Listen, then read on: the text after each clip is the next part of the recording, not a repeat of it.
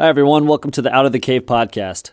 This podcast, you could say it's about a lot of things, but really the real purpose of this podcast is a way for me to have conversations with people I find interesting and want to speak with. I've always been interested in what it means to be a man, personality, relationships, morality, the existence of God, and a bunch of other topics in that same vein. I hope you will enjoy these conversations and take something away like I will. So without further ado, let's get into this episode. Father Thomas, thank you so much for being on the podcast today. Being our first episode, I want to ask you, well, the podcast is, if you don't know, is kind of about masculinity, how men become better men, get out of the cave in two literal senses, the allegory of the cave with Plato, ascending out of, the darkness into the light. And then also men today, we kind of retreat to our man caves.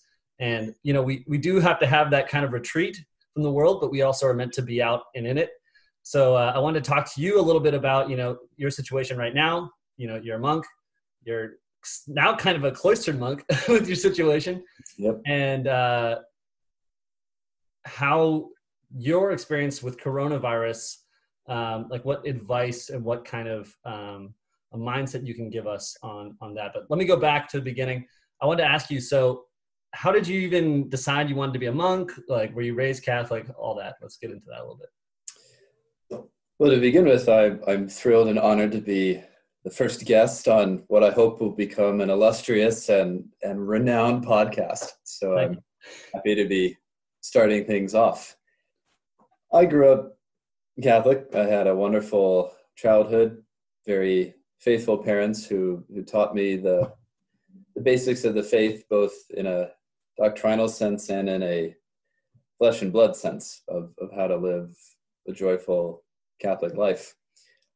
I never wanted to be a monk. That was never on my vocational horizon at all. The priesthood had caught my eye somewhere around the age of 12 when I found a really funny and cranky old priest at the church that my family frequented who made the job, the vocation, attractive to me. But I filed that thought away as back in my mind as I could as high school came on and sports and girls became the dominant themes of that time. And it was only after the discovery of the intellectual life that I began to take seriously once more the possibility that God was calling me to a radical gift of myself in the form of the priesthood. I discovered the Cistercian Abbey right across the highway from UD, the University of Dallas, where I was a student, somewhere in my freshman year. One of the buddies in Madonna Hall said, "You should go across the street. There's a monastery full of holy people there." I thought, I've never been to a monastery, so might as well check it out. I went to Sunday Mass one point, and afterwards I struck up a conversation with the abbot at the time, who was Father Dennis. And I was immediately drawn to his sense of humor, his odd accent. He was one of the refugee monks from Hungary fleeing communism who came to the States he came in the early 60s. And over the course of the next months, I would visit him for spiritual direction. And near the end of college, with needing something to do with my life after graduating, it gradually dawned on me that this combination of Cistercian life here, of community, teaching, and priestly ministry was just tailor-made for me. And after a lot of hemming and hawing and a battle of wills, I realized that God's needed to win. And so I signed up after graduating, and I've been spoiled ever since by the gifts and graces that God has put in my life. Well, that's awesome. Did your spiritual director, for those who don't know, could you maybe describe what your spiritual director was? Did he kind of push you, or was it just kind of a dialogue and you thought about it on your own?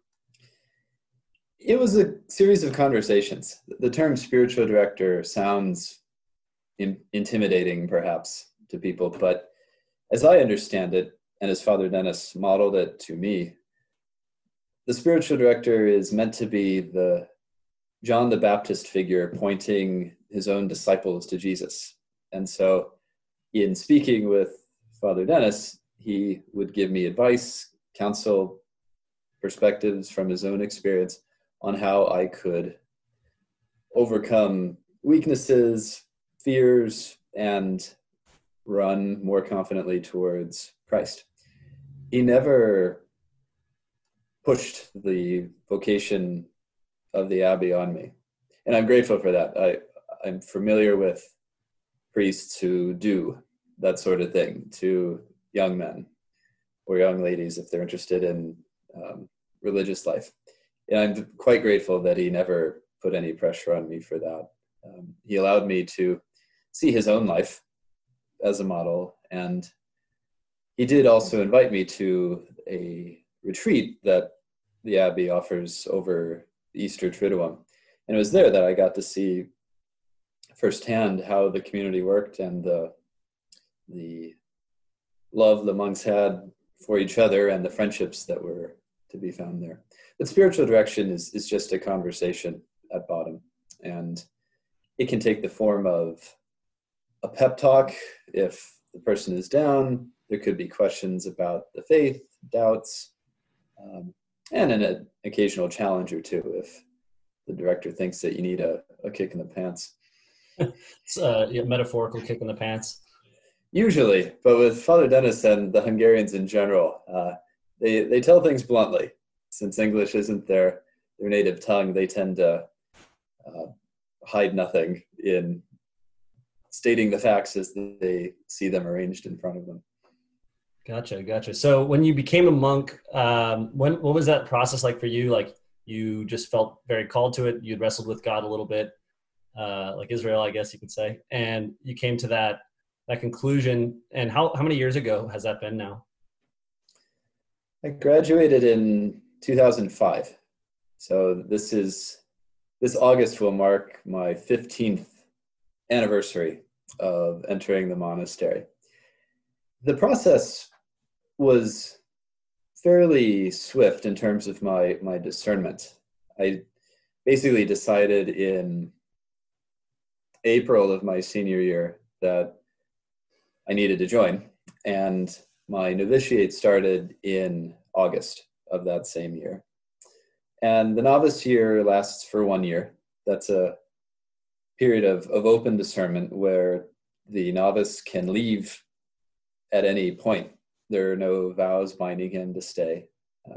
Even though he does receive a new name and the all-white habit, he's not bound at that point. After 1 year, if he discerns that he feels called to continue this path, he can make simple vows, which are good in our congregation at least for 3 years. And as soon as you make simple vows, you receive the black scapular. That is the recognizable color scheme of the Cistercians. So the black scapular simply means you've made vows.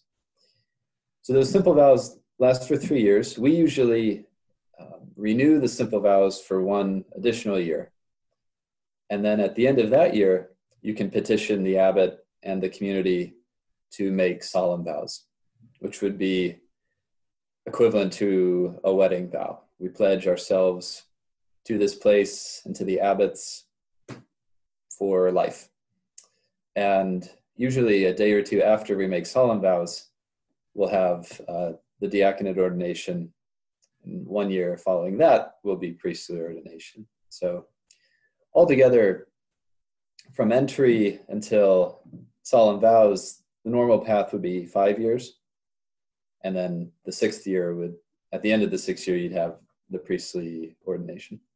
Gotcha. Yeah. So it's a good chunk of time to think through things. Did you ever either like during that process or after have like some serious doubts, like, oh man, am I doing the right thing? Or was it always just, yeah, I think this is right? I felt at home from the very beginning. I had a wonderful novitiate. I started learning Latin. I read all sorts of church fathers. I got to know the Cistercian order. I felt like I belonged here.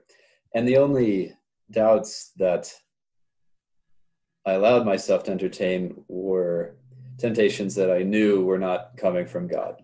So they were longings for the potential wife I left behind and worries about a loss of freedom. But I knew that those were only meant to unseat the very good desire that God had planted in my heart of this vocational path. So the doubts were never serious. And even now, those same doubts and temptations will pop up, but I know what they are, and that makes it a little easier to dismiss them.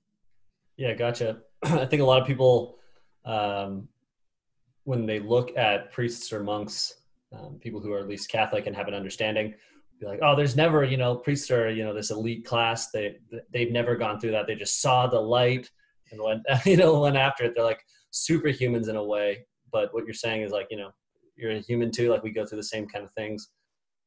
Absolutely. I'm just a dude at heart, capable of mistakes and sins, and well acquainted with the weakness and misery of the human condition. There's nothing special about priests and nuns and monks in that sense. We hardly have the superhuman strength of will, at least at the outset. We're beset by the same circumstances and outrageous slings of fortunes as anyone else. Gotcha. Well, that actually kind of might push me on to one of the main questions that I wanted to ask you today. A lot of people, including some close people in my life, have always brought the question of why would a good God allow bad things to happen? Well, just in general, and also to good people. And I think that's on a lot of people's minds as this coronavirus sweeps through the world, killing a lot of family and friends, and putting a lot of people in the hospital. And in the broader sense, people who are not directly affected by the virus are being affected. Their livelihoods are taken away and things like that. I wanted to ask you, now that you've actually experienced the virus and have all these people close to you who are experiencing the virus, maybe if you could talk to that a little bit. It's a perennial question, obviously, and it's not a mistaken question. It arises naturally whenever we don't get our way or don't understand why something happens to us. But I think it's important to recall that the question doesn't have a rational answer, because our limited intellects simply don't have the vantage point that God enjoys of seeing the whole, seeing everything simultaneous in his plan. And you want to avoid the thought that Voltaire ridiculed so rightly in his play Candide, that this must be the best of all possible worlds because this is the one God designed. I think there's a definite flaw in that theodicy idea, trying to justify why God allows these things to happen. I think the answer that the biblical pages tell us comes in the book of Job, which is not always a satisfying answer to the person who demands rational evidence and proof that he can wrap his mind around. The whole premise of the book of Job is that the challenge Job poses to God about why he, an innocent man, is suffering doesn't receive a detailed logical response. God does not answer Job by saying, well, Job, considering your circumstances, that you're a rich man, I thought it would be helpful to you to experience a little misfortune. No, in chapter 38 of Job, God appears to Job out of the whirlwind, the storm, and basically just tells Job to shut up. But in spite of that apparently cold, gruff answer, what God instructs Job about in that moment is the fact that Job doesn't have the perspective that God does.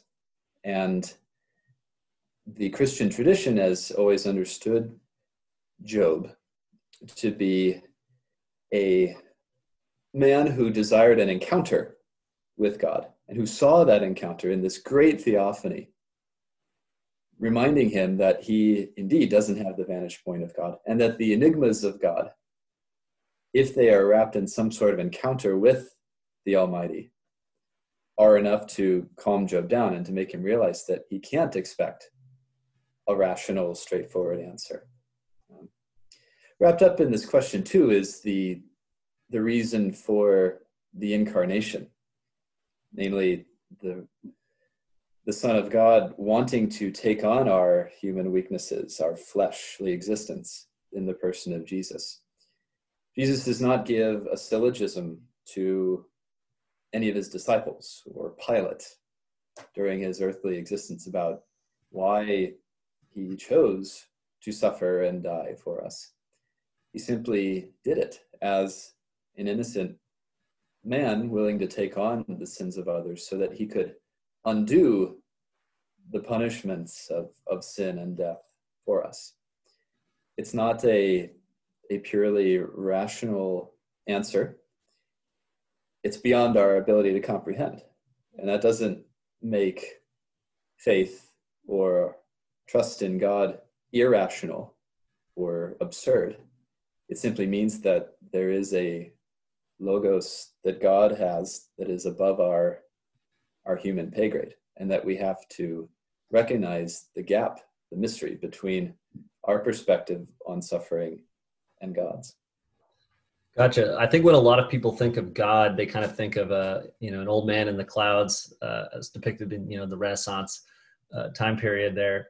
But could you speak to a little bit about what what the Christian God really is, kind of his characteristics, not just this man in outer space? Sure. Starting with the first page of the Bible, Genesis 1, God is the majestic, almighty, sovereign over everything. The entire created order is under his domain. And the strange thing about this God is that he's not content like Aristotle's God would be, simply to dwell as the unmoved mover who makes everything move like clockwork and then watches it go, indifferent to the day-to-day fates of human beings. The God of Israel and the Christian God is one who enters into relationship. And through the incarnation, through that full revelation of God's self, we come to realize that God is communion. God is not simply a solitary monad up in the sky, but rather a communion of persons, Father, Son, and Holy Spirit, who wish to share their love, their essence, with human beings. And the way to respond to that love is through the imitation of Christ and the guidance of the Holy Spirit. So God never loses his sovereignty, that dramatic ability to control everything. God always remains the Almighty in the Christian tradition. But you also have, paired with that majestic power, a very humble willingness to share our misery, to enter into our fears and joys and sorrows and mortality in Christ. And in that way, you have a really beautiful blend of the external and the internal. In St. Augustine's famous words, God is superior to anything that is high in me and more interior in me than I am to my own self. And I think that's a great way of summing up the Christian understanding of God. Gotcha. So where would we say then that evil enters the world, like where bad things happen, like we're seeing today, God being in control, where would we say that, that the evil originates in his willingness to enter in? Why wouldn't he just, stop the bad thing from happening? Sure, that's a great question. You have to make a distinction between what we would call natural evil, so a virus, an earthquake that's not caused by any specific sin or action on the part of human beings. And the coronavirus, maybe you could explain that in some way. But moral evil is different than the natural evil. I think from the perspective of natural evil, an earthquake, a tsunami, a tornado, something like that. There's a theologian named David Bentley Hart who wrote a very short but lovely book after the Indonesia tsunami, maybe 10 years ago, called Where Was God in the Tsunami, or something like that. And his basic conclusion, I think, is accurate, that while God creates and sustains the earth and all material reality in being, it is nevertheless subject to the laws of mortality and ultimately what St. Paul calls the principalities and the powers of this age, which are fundamentally opposed to God in some sense. On the moral side, with human action, human volition, sin and death enter the world through disobedience, through the inability of the human being to respect the might of God and to desire to become a God unto himself and herself. That disobedience is portrayed in the story of the first man and the first woman in Genesis 3, whereby they desire to overcome their limitations as creatures in seeking godlike knowledge and divine status, which is not proper to them. And as a result, they transgress the boundaries that God had set up for them, and sin enters the world as a result of that initial disobedience. And sin always has consequences. And that contributes to the Christian understanding of original sin, whereby all of humanity has imprinted on its soul, so to speak, the consequences of that initial disobedience and has to suffer those consequences till kingdom come. Gotcha. So you spoke a little bit about like how, humans like to control, and that's something, an idea that I've been kind of exploring recently, where it seems like a lot of our actions come down to control. And you see that, with consumerism, our desire to, to go to space. I think like we just want to control the world, ourselves, people, people close to us.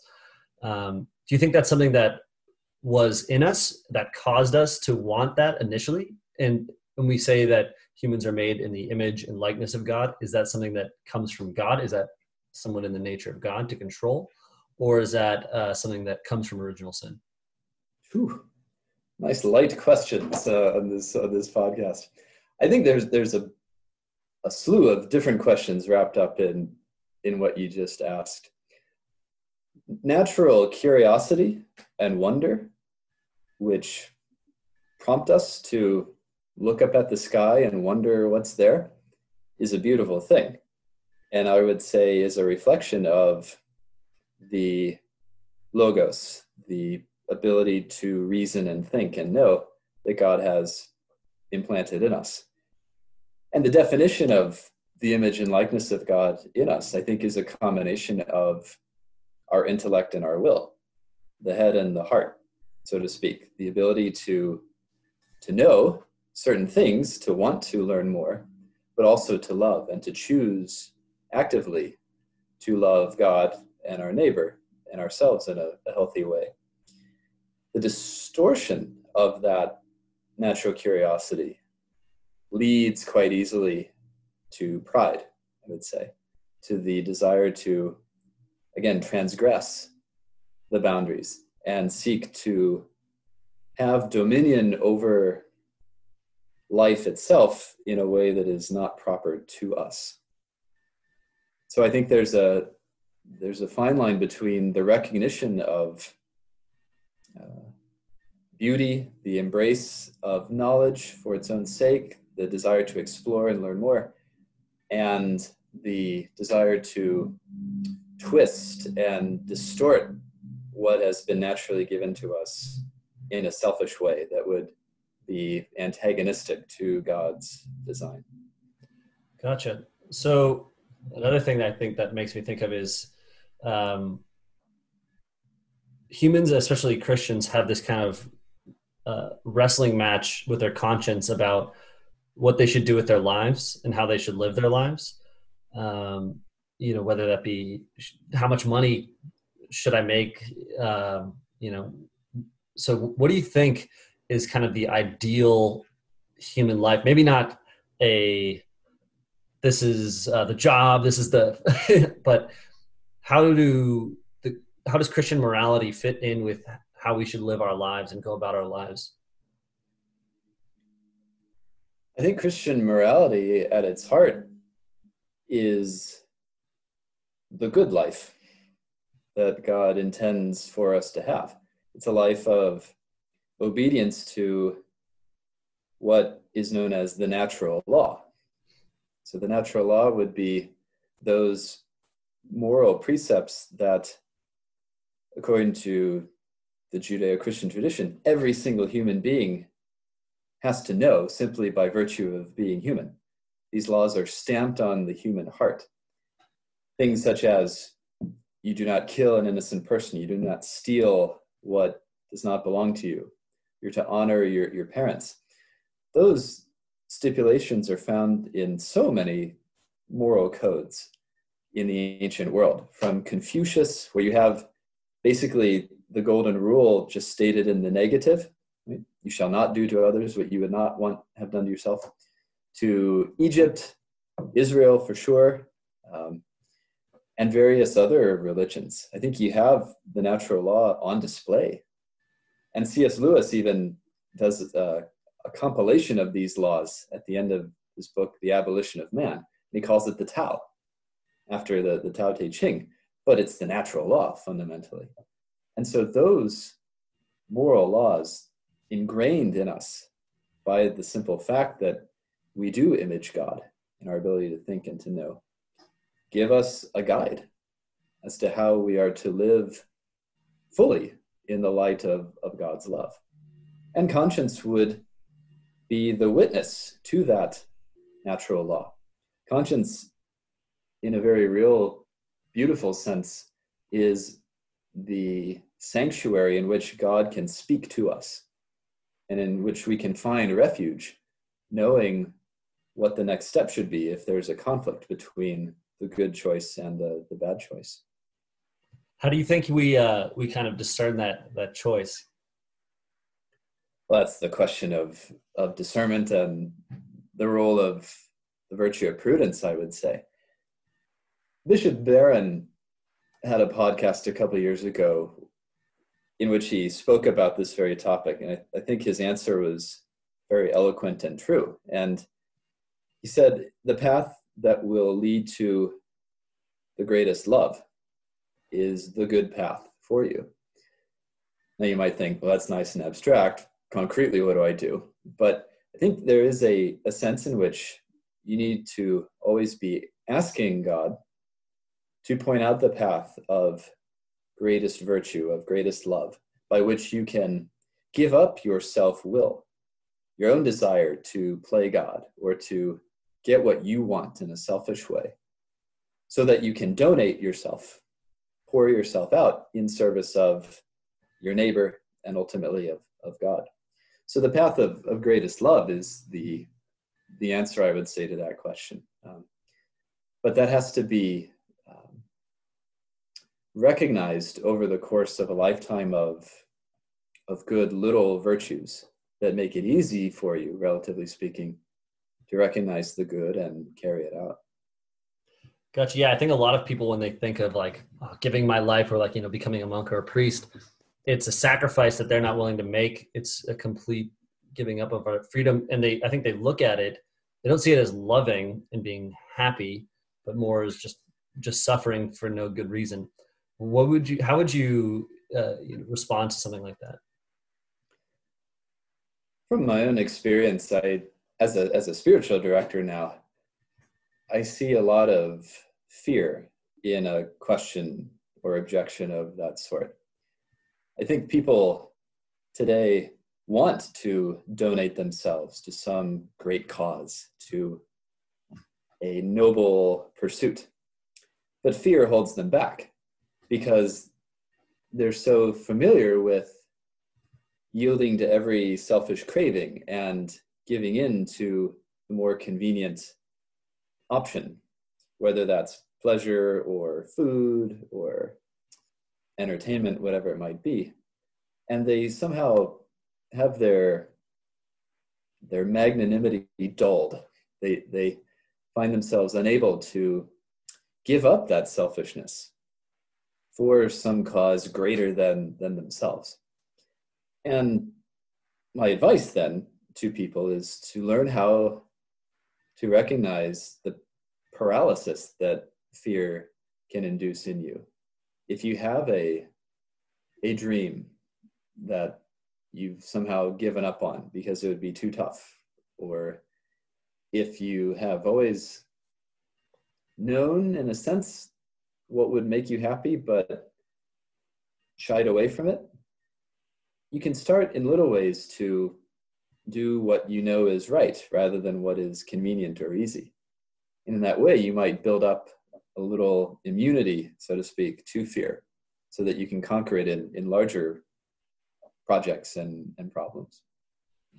Yeah, I just finished doing Exodus 90, which for those who don't know is a 90-day period where you take on a bunch of asceticisms. So like cold showers, no alcohol, no sweets, no television, no movies, 7 hours of sleep a night, an hour of prayer a day.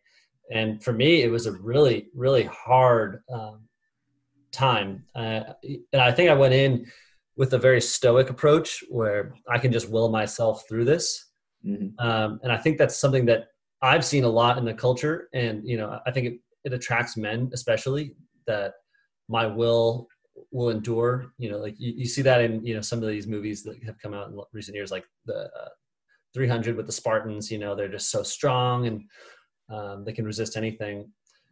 Where do you think, for me, it turned into love. Where do you think love comes into that? And how do you, as a priest, in your daily life, bring that in? As a teenager and a college student, I was drawn to the Stoic ideal of living.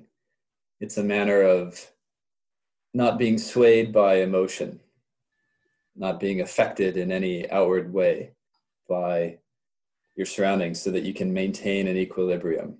And indeed, that is a noble way of living, but ultimately it's an inhuman one because you end up putting down or setting aside the aspirations of the human heart, which would ultimately lead you to love and seek communion. So I think the initial willpower that you mentioned at the start of Exodus 90 ideally would lead to an understanding of what you're doing. It's not for self-improvement alone or for shaping up your wimpy physique and disciplining your body. It's a gift of yourself, in a sense, to God, so that you make yourself more available to the promptings of God rather than the promptings of your own flesh. That, I think, transforms you from a Stoic or Buddhist mindset where you're seeking to annihilate yourself and rid yourself of any emotion to a channel, an aqueduct, so to speak, of God's grace that flows through you and maximizes your emotions, but purifies them and channels them in a fruitful way, the way of love. Yeah, that's something that's really interesting to me where, I think the ideal man that we, at least society has is, like in Brad Pitt's character, in Once Upon a Time in Hollywood. I don't know if you've seen it, but he's kind of this stoic, very calm guy. Nothing affects him. He's like, stunt double for Leonardo DiCaprio's character. And I think we kind of look at that and we're like, I want to be like that. I want to be unaffected emotionally. But what you're saying is that we need to have those emotions, but they need to be purified. What would a man who has these emotions look like? Does he still get angry? Does he, break down and cry? What does that look like? And, you have to clear away stereotypes at the outset, whether it's John Wayne or Dirty Harry as the cowboy Western strongman, or the Brad Pitt Fight Club type of dude with the physique and the firm, emotionless facade of a face. You have to eliminate that as your standard definition of masculinity. I think the definition of masculinity is the word virtue. So the Latin word vir is man. A virtus is originally in Latin the word for man's strength, which was exhibited on the field of battle, so courage. But that has gradually morphed into a good habit that leads to a full human life and flourishing in happiness. And virtues are difficult to master. Some people have an easier time with certain virtues because of their temperament, while others will struggle more with a particular virtue because of their temperament. So I think for a healthy masculinity, know thyself. The ancient Delphic oracle maxim is essential. And in this context, know thyself would mean knowing your temperament, how you are disposed to certain actions, or in need of greater virtue in resisting temptation or being more patient. The virtuous man can indeed get angry, and should get angry if he sees injustice. But he should be prudent in learning how to calculate what the proper response would be to a given situation so that he can draw good out of it. And on top of all that, that would be a pagan level, so to speak, of virtue. On top of all that, you would have the concept of Christian grace that would strengthen your will to do those good and virtuous things for Christ. Gotcha. Wow. There's a lot of things, a lot of ways I could go with that. But for people who don't know, I'm obsessed with the temperaments. I love just this idea that we all have a different temperament. And maybe for those who don't know, you could explain a little bit about the temperaments and maybe how we can come to know our own. Yeah, the 4 classical temperaments are a Greek thing developed by a fellow named Hippocrates, who tied them together with the 4 humors or liquids in the human body. You don't have to get into all that black bile and yellow bile stuff or phlegm, but his understanding of character has withstood the test of time and has been adopted by plenty of Christian theologians. So that he divided up the basic human characters into the sanguine, the choleric, the melancholic, and the phlegmatic. And each of those temperaments has a certain disposition attached to it. There'll be certain features of a phlegmatic that will allow him or her to react in a certain stereotyped way to specific actions, and will make them more disposed to certain virtues than others. So your classic sanguine personality is the really peppy one that gets excited and has very visceral, instantaneous emotions, and might have a hard time following through on tasks because their mind is always going from one wonder to the next. Whereas the melancholic would be more pensive, have slower reaction times to their surroundings, but would have very deep-seated emotions that take root after a while.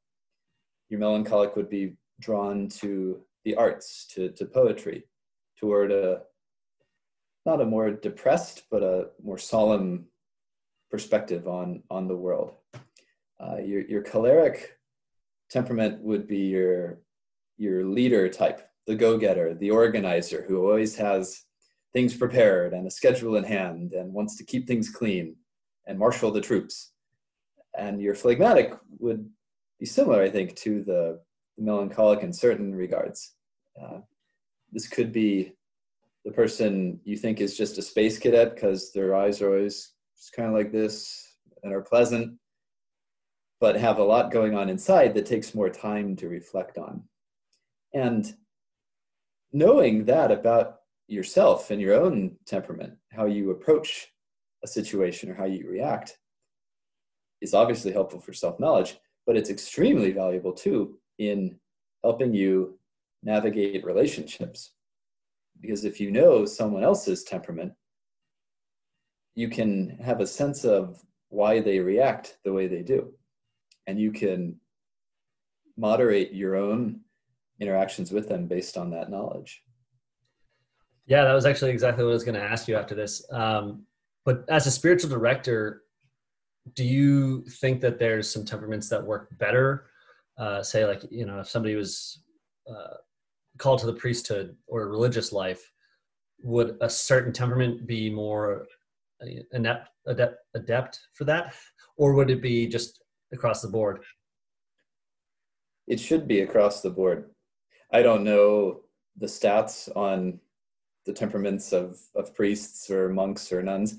I would suppose that monks and nuns, broadly speaking, would be taken more from the phlegmatic and the melancholic temperaments, but there should be an equality of temperaments, a healthy diversity, because there is an infinite number of ways in which one can serve God.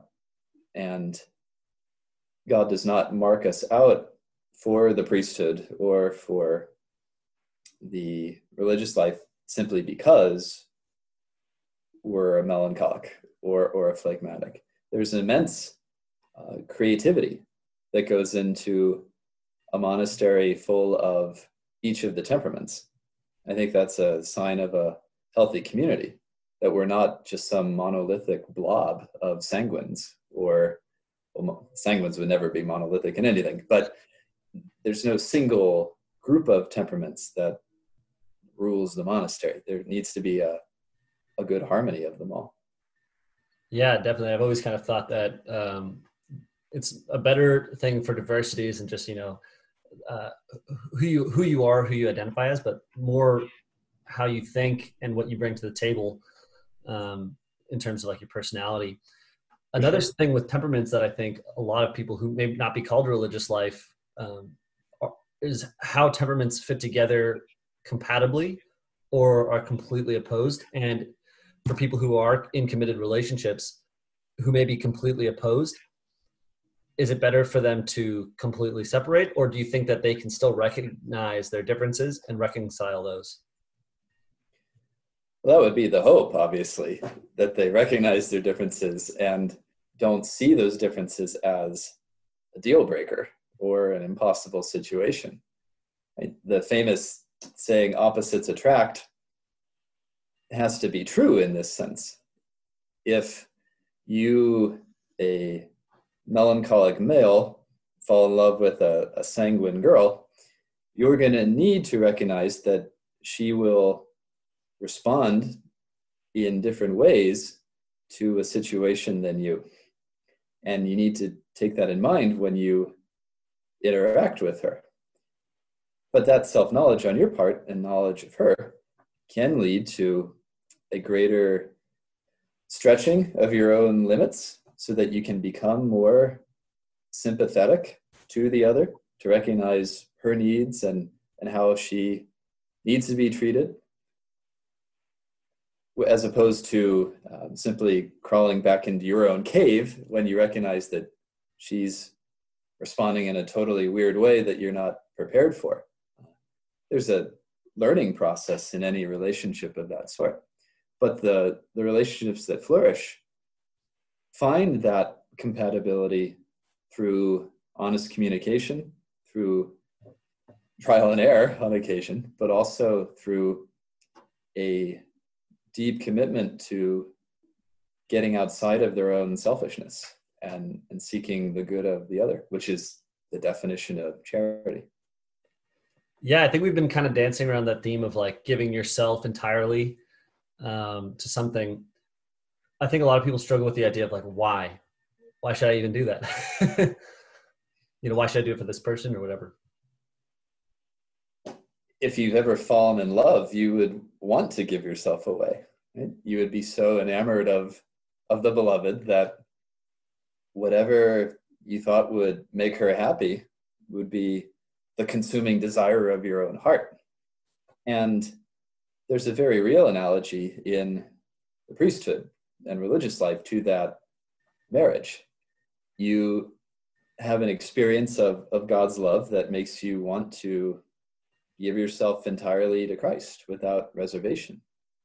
And that's difficult because we're a bunch of selfish ego monsters 99% of the time. But there's immense liberation in that willingness to sacrifice. Likewise, in a marriage, for someone called to that sacrament, the way in which you liberate yourself from the prison of your own will is to give yourself away entirely, to live for your spouse. And in that way, you are mirroring with each other the relationship between Christ and the church, as Paul describes it in Ephesians 5. It's a self-donation. It's a total gift, a pouring out of one's entire life.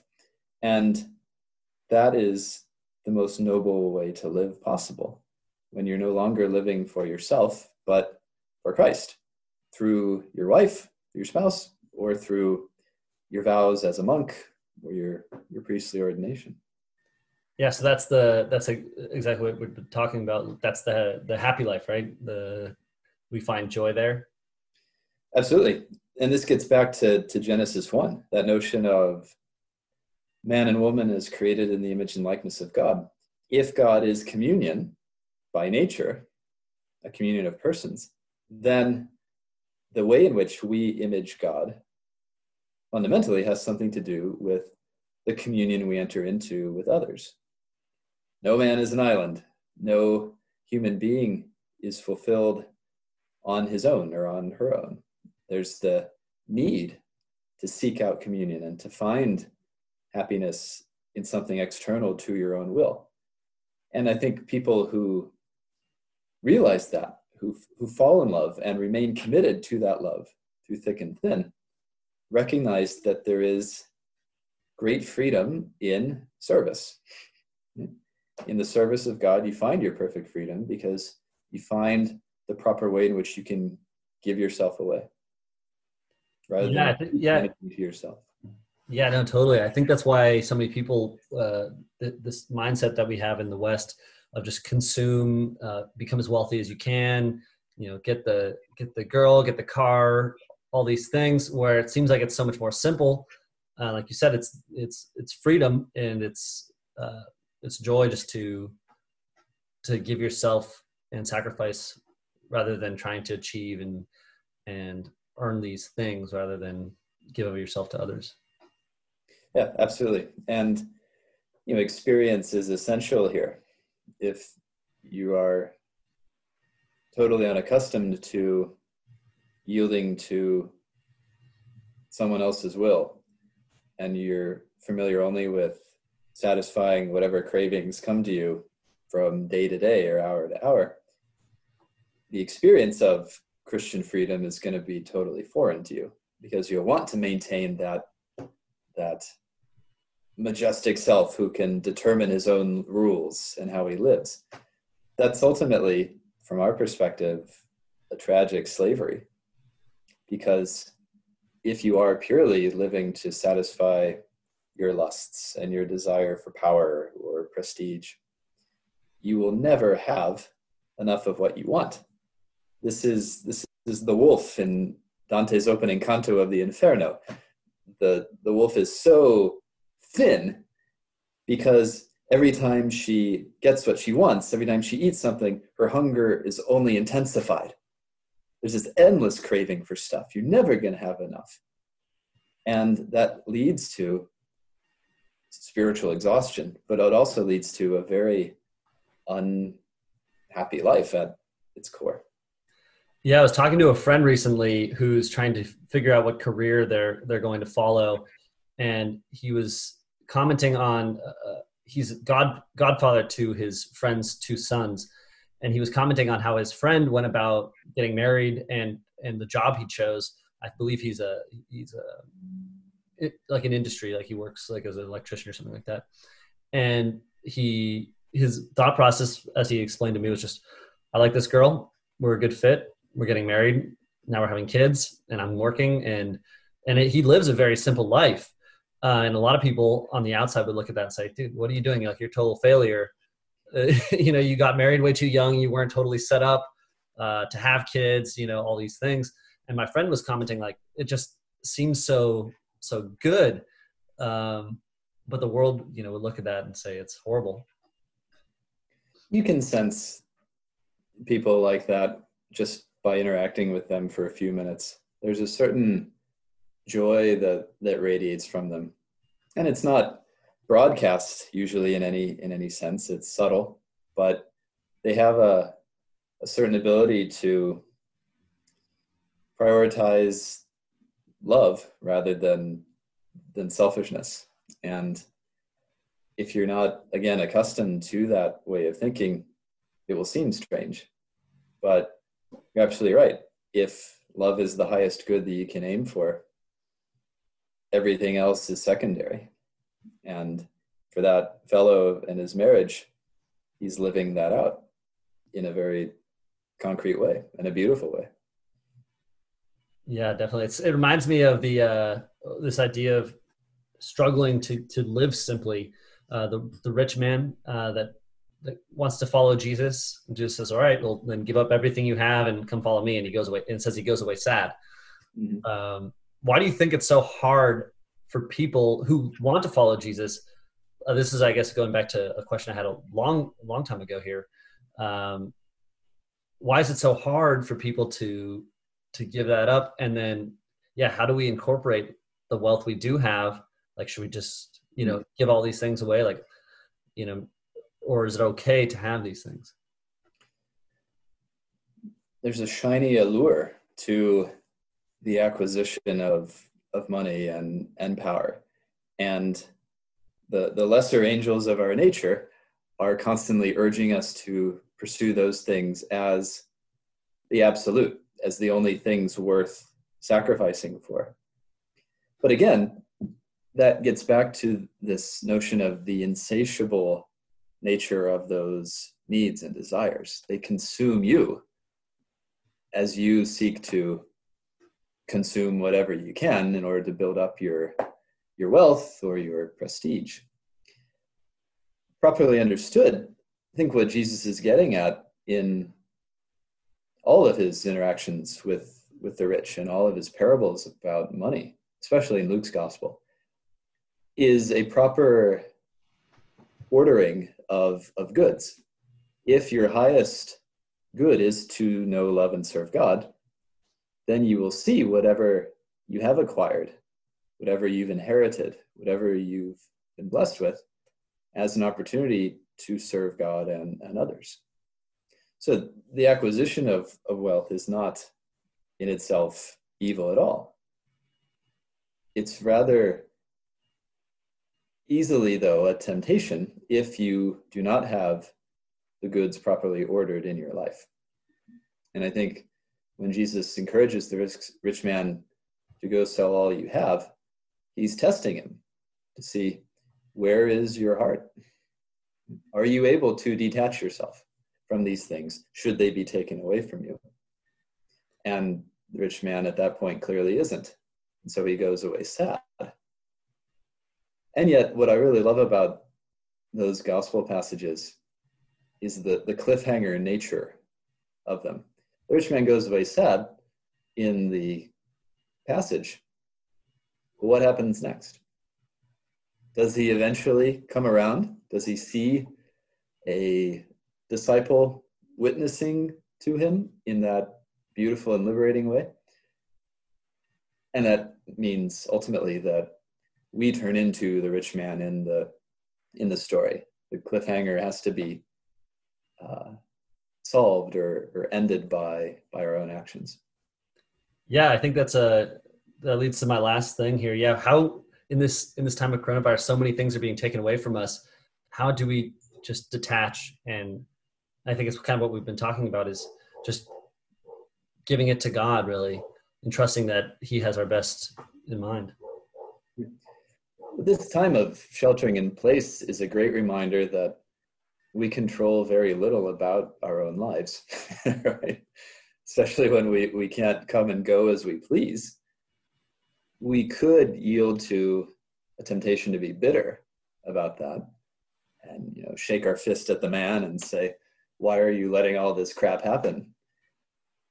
But I think the forced monastic life that many people are leading now can lead to many blessings, in which people reevaluate what they're living for. I wouldn't be surprised if this time produced a little spike in vocations to the monastic life and the priesthood for that very reason.